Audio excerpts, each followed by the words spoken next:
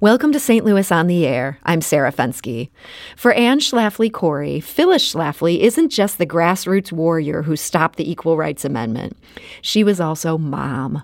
Anne was one of the 6 Schlafly kids growing up in Alton, Illinois, even as their mother became a political force.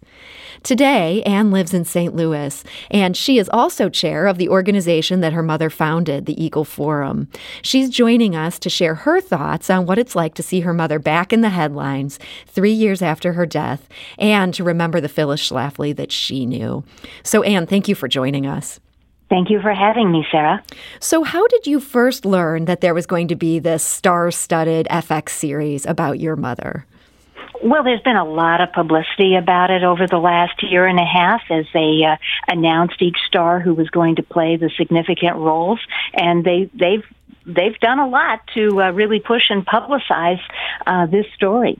And did you reach out at any point? It sounds like they did not contact you before they got started on this. Did you try to contact them?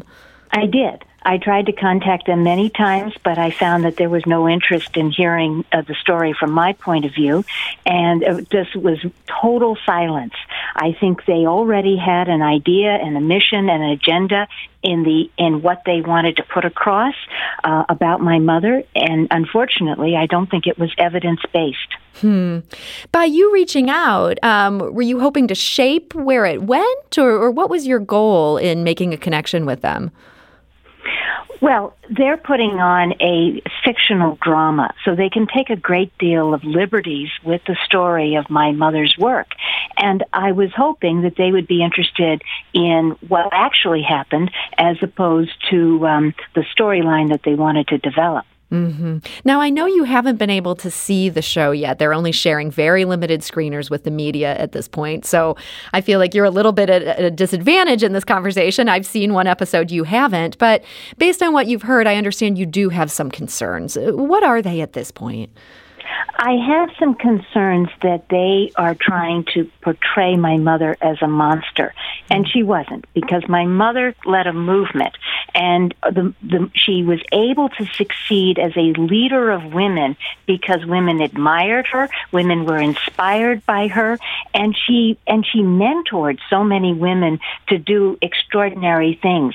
A couple of years ago, there was an article that was published in Washington called "Where is the Phyllis Schlafly of our time?" And here's the difference. In the 1970s, there was only one woman speaking out on the issues that conservative women were interested in. But today, there are hundreds and thousands of women who have organizations who speak out on these issues and who are very involved. I mean, her leadership really blossomed a lot of women who got involved in the issues that were most concerning to them. So she was sort of ahead of her time in being a voice for conservative women back when maybe people didn't even realize there were so many conservative women. That's right. I mean, the media and the culture is dominated by the coasts, and the coasts often miss the stories that happen in flyover land. And because my mother was from the heartland, she knew the stories of the women in the heartland. Now, I will say I've only seen just the first episode in this multi-part series, but I did find myself just feeling some great sympathy for your mother. She came across as ambitious and so smart, but then she also had these obligations that come with being a mother and in her case, having 6 kids. And in the show, they sort of painted this as the reason that she didn't run for Congress again, that it would have been impossible to move to D.C. because she had these obligations back in Alton. Do you think she had mixed feelings about motherhood and about being tied to the Midwest as opposed to having some glorious career in Washington? No, she never had mixed feelings about motherhood. She always considered motherhood to be her most important job and the one that she most relished. She loved mothering 6 children. I mean, that's what she really enjoyed doing. Now, yes, she was interested and involved in politics, but did she But I think she actually had more power and influence because she didn't move to Washington. I often think that if she had won her race for Congress, she would have just been one of 435 members trying to speak. But because she kept her position as an outsider, her voice was actually more influential and more widely heard. And I think her career was longer as an influencer in politics because she was outside the cesspool of Washington, D.C. Now, I had asked Davi Waller, the showrunner, if she thought your mother's life would have been different if she had been born into a different generation. And Davi said she could see her being a very successful congresswoman. I want to ask you the same question as someone who lived in the same house with Phyllis Schlafly for so many years. Do you think if she had been born into your generation instead of her own, she would have done something different with her life? I think she would have still have gotten married and raised a family. Now, would she have actually taken a position in an organization or in Washington, D.C., or had a political position or an elected office? I think she was too independent to be successful in that. Even if she had moved to Washington, I don't think it would have been a happy life for her because she thrived on her independent voice. She thrived that no one could tell her what to do or say. And that she often said the only person in her life she had to please was her husband. She didn't have to please, she didn't a group of congressmen or any other organizations. She had the freedom to say and do what she wanted. And I think she valued that very much. You also mentioned to me that your mother was extremely frugal. And as we see portrayed on the show, my sense has been that your family was pretty affluent. Where did that frugality come from? My mother grew up in the Great Depression, and she actually worked her way through college with a full-time job in a manual labor factory. And then she and then she, worked for several years before getting married, and so she always rubbed her nickels together before spending them. She understood the value of money. So that part of the show, they do kind of hint at that she was frugal. It sounds like that's accurate. What do you feel about that caricature of your mother that's out there in the public eye that maybe is just not at all true to your experience? I think the caricature that I'm worried that they are pushing is that she was mean. And that is, or cold. And that she was not, because she mentored so many women. This show has a fictional character, and my understanding is that the arc of that storyline is that the fictional character becomes disillusioned with the work that Phyllis Schlafly is doing. And that never happened. The loyalty and that not only the people who worked for my mother, but the people who volunteered for my mother, those women they're so loyal today to the work that she did. And they're loyal because they always felt that Phyllis Schlafly had integrity. She looked you straight in the eye and she told you exactly what she thought and believed. She never quibbled or tried to parse her words. You always knew where you stood, and you always knew where she stood. Now, one part of the show that I was very curious about getting your take on is your Aunt Eleanor. And I understand she is a real person. Eleanor Schlafly was your father's sister.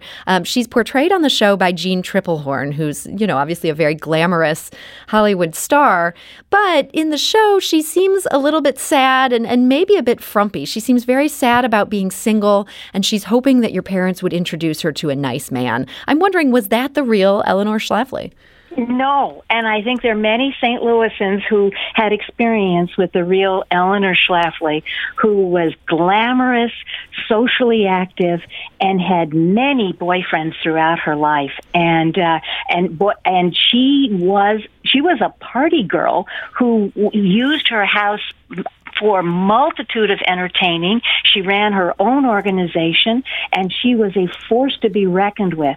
I think Eleanor Schlafly was cut quite a figure in St. Louis society and was well known and well loved by a multitude of people in St. Louis. So this was not somebody who would have needed your father, say, to set her up with a colleague or something like that? No. Eleanor Schlafly had a wide social group throughout her long life. She died a couple of years ago at age 98, and her she was quite glamorous and entertaining and witty, and she was quite an athlete too. So I think her brother in Alton, Illinois, did not have quite the social life that his younger sister in Ladue had. So that's the Hollywood version, what we're seeing in Mrs. America. And we're talking today to Anne Schlafly Cori. She is the daughter of Phyllis Schlafly, who's now portrayed in this new series that Anne really wants to stress is a fictional view of their family. And this series seems to hint at some tension between your Aunt Eleanor and your mother once Phyllis takes on the ERA, that your mother Phyllis made some comments about how the feminists were mad because they couldn't get a man, and because Eleanor was an unmarried woman, that she found this hurtful. Did you ever witness anything along those lines, just tension on that subject of unmarried women? No, I don't believe so. I think that Eleanor and Phyllis were aligned on all the political issues, as they were with Fred, Eleanor's brother, and Phyllis's husband was Fred. And the three of them, I never saw them disagree on any issue that I can remember of. They really worked in concert on many issues together. And I believe that the series tries to show a contentious marriage between Fred and Phyllis, and that could not be further from the truth. In fact, my father used to like to quip, "I regret that I have only one wife to give to my country." That's a good joke. I have to give your dad credit for that. Well, he was a man who had a real sense of humor, because he was often called Mr. Phyllis, and he took it in stride and enjoyed it. He wasn't bothered by that at all, that his wife Not was such a force? Oh, his buttons burst every time she got the notoriety and publicity, because he felt it was helpful to their joint cause. Huh. In some ways, was he a man ahead of his time, that he was so proud of having such a powerful wife? I think that they had a marriage that was quite unified in their philosophical outlook, their intellectual curiosity, and their spiritual basis. Now, there's one thing I want to make sure to ask you about today, and that is for Dahvi Waller, the showrunner of this Mrs. America, the sort of fictionalized version of your mother's life. She said she was most intrigued by your mother's pivot from being somebody who was interested in international affairs and working on nuclear arms issues to suddenly being interested in stopping the Equal Rights Amendment, that she found this change very interesting. I'm wondering if you have any thoughts on that. What led your mother from one cause to the other? She actually believed it was the same cause, because she was interested in the United States having a strong military. What she saw at the beginning, from the very get-go of the Equal Rights Amendment, is that it required women to be drafted and women to be put in the front lines of combat duty. And she felt that would undermine the strength and superiority of the American military forces to require women on the front lines. Because, as she always said, there's no army the American army is going to fight where women are on the front lines. And that would put our military at a significant physical disadvantage if we were required to have women on the front lines of the military. And it was because of her interest in a strong military force that she was against the Equal Rights Amendment. So you feel like this wasn't a pivot at all, that one thing led to the next pretty smoothly? Oh, yes. She often talked about it. Now, there is now this movement to bring back the ERA and to try to get ratification from the final states to make this the law of the land. I know you're now running the Eagle Forum. Is that movement something that's high on your agenda, trying to stop that?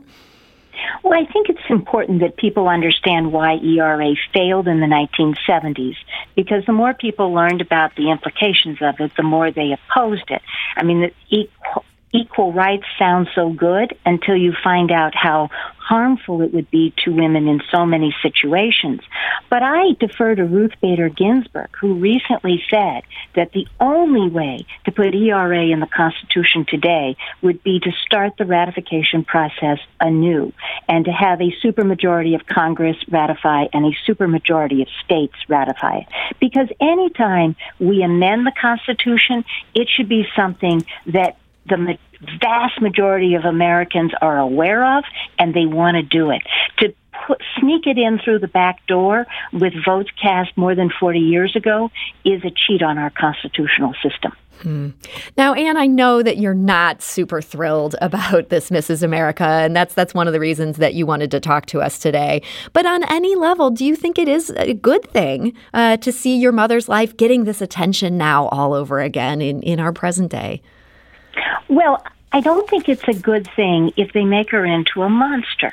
Because that's not historically accurate and not based in any evidence. And I think that an attack on her is really an attack on any a woman who espouses conservative beliefs in the United States, because of the portrayal in this movie is that there are all these women on the other side who want this, and this one woman who is opposed to them. Well, Phyllis Schlafly succeeded because a multitude of women listened to what she had to say and responded to her, and her views resonated with them. Will you be watching the series when it premieres next week? I do plan to watch it, and in fact, I've scheduled a Facebook watch party so I can have some live time streaming of responses to some of the inaccuracies that I see that are likely to be in this movie, like the idea that she. There's one in there. I've seen a clip of one scene where she is asked to take notes for a bunch of men, and I researched that actual event, and it didn't happen. It's a fictional event. And so you'll be putting all this up there on Facebook as you're watching it. Is this the Eagle Forum's Facebook page? Is this a personal page? Or this is the Eagle Forum Facebook page on April 15th, which is when they're releasing it. We're going to do it at 2 p.m. Okay, so 2 p.m. on April 15th. If you want to hear more of Anne Schlafly Cori's thoughts on this, that's where to go. Well, Anne, we want to thank you so much for joining us today. Thank you very much, Sarah. And Anne Schlafly Cori is the chairman of the Eagle Forum, and again, she's also the daughter of Phyllis Schlafly. This is St. Louis on the Air on St. Louis Public Radio. That's 90.7 KWMU.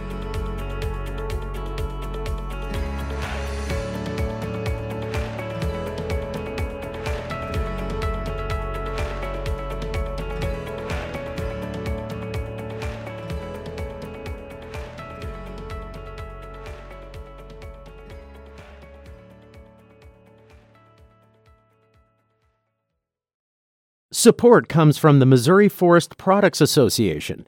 Missouri produces wood pallets, railroad ties, white oak barrels, hardwood floors, and more. Details on the variety of products made in the state are at choosewood.com.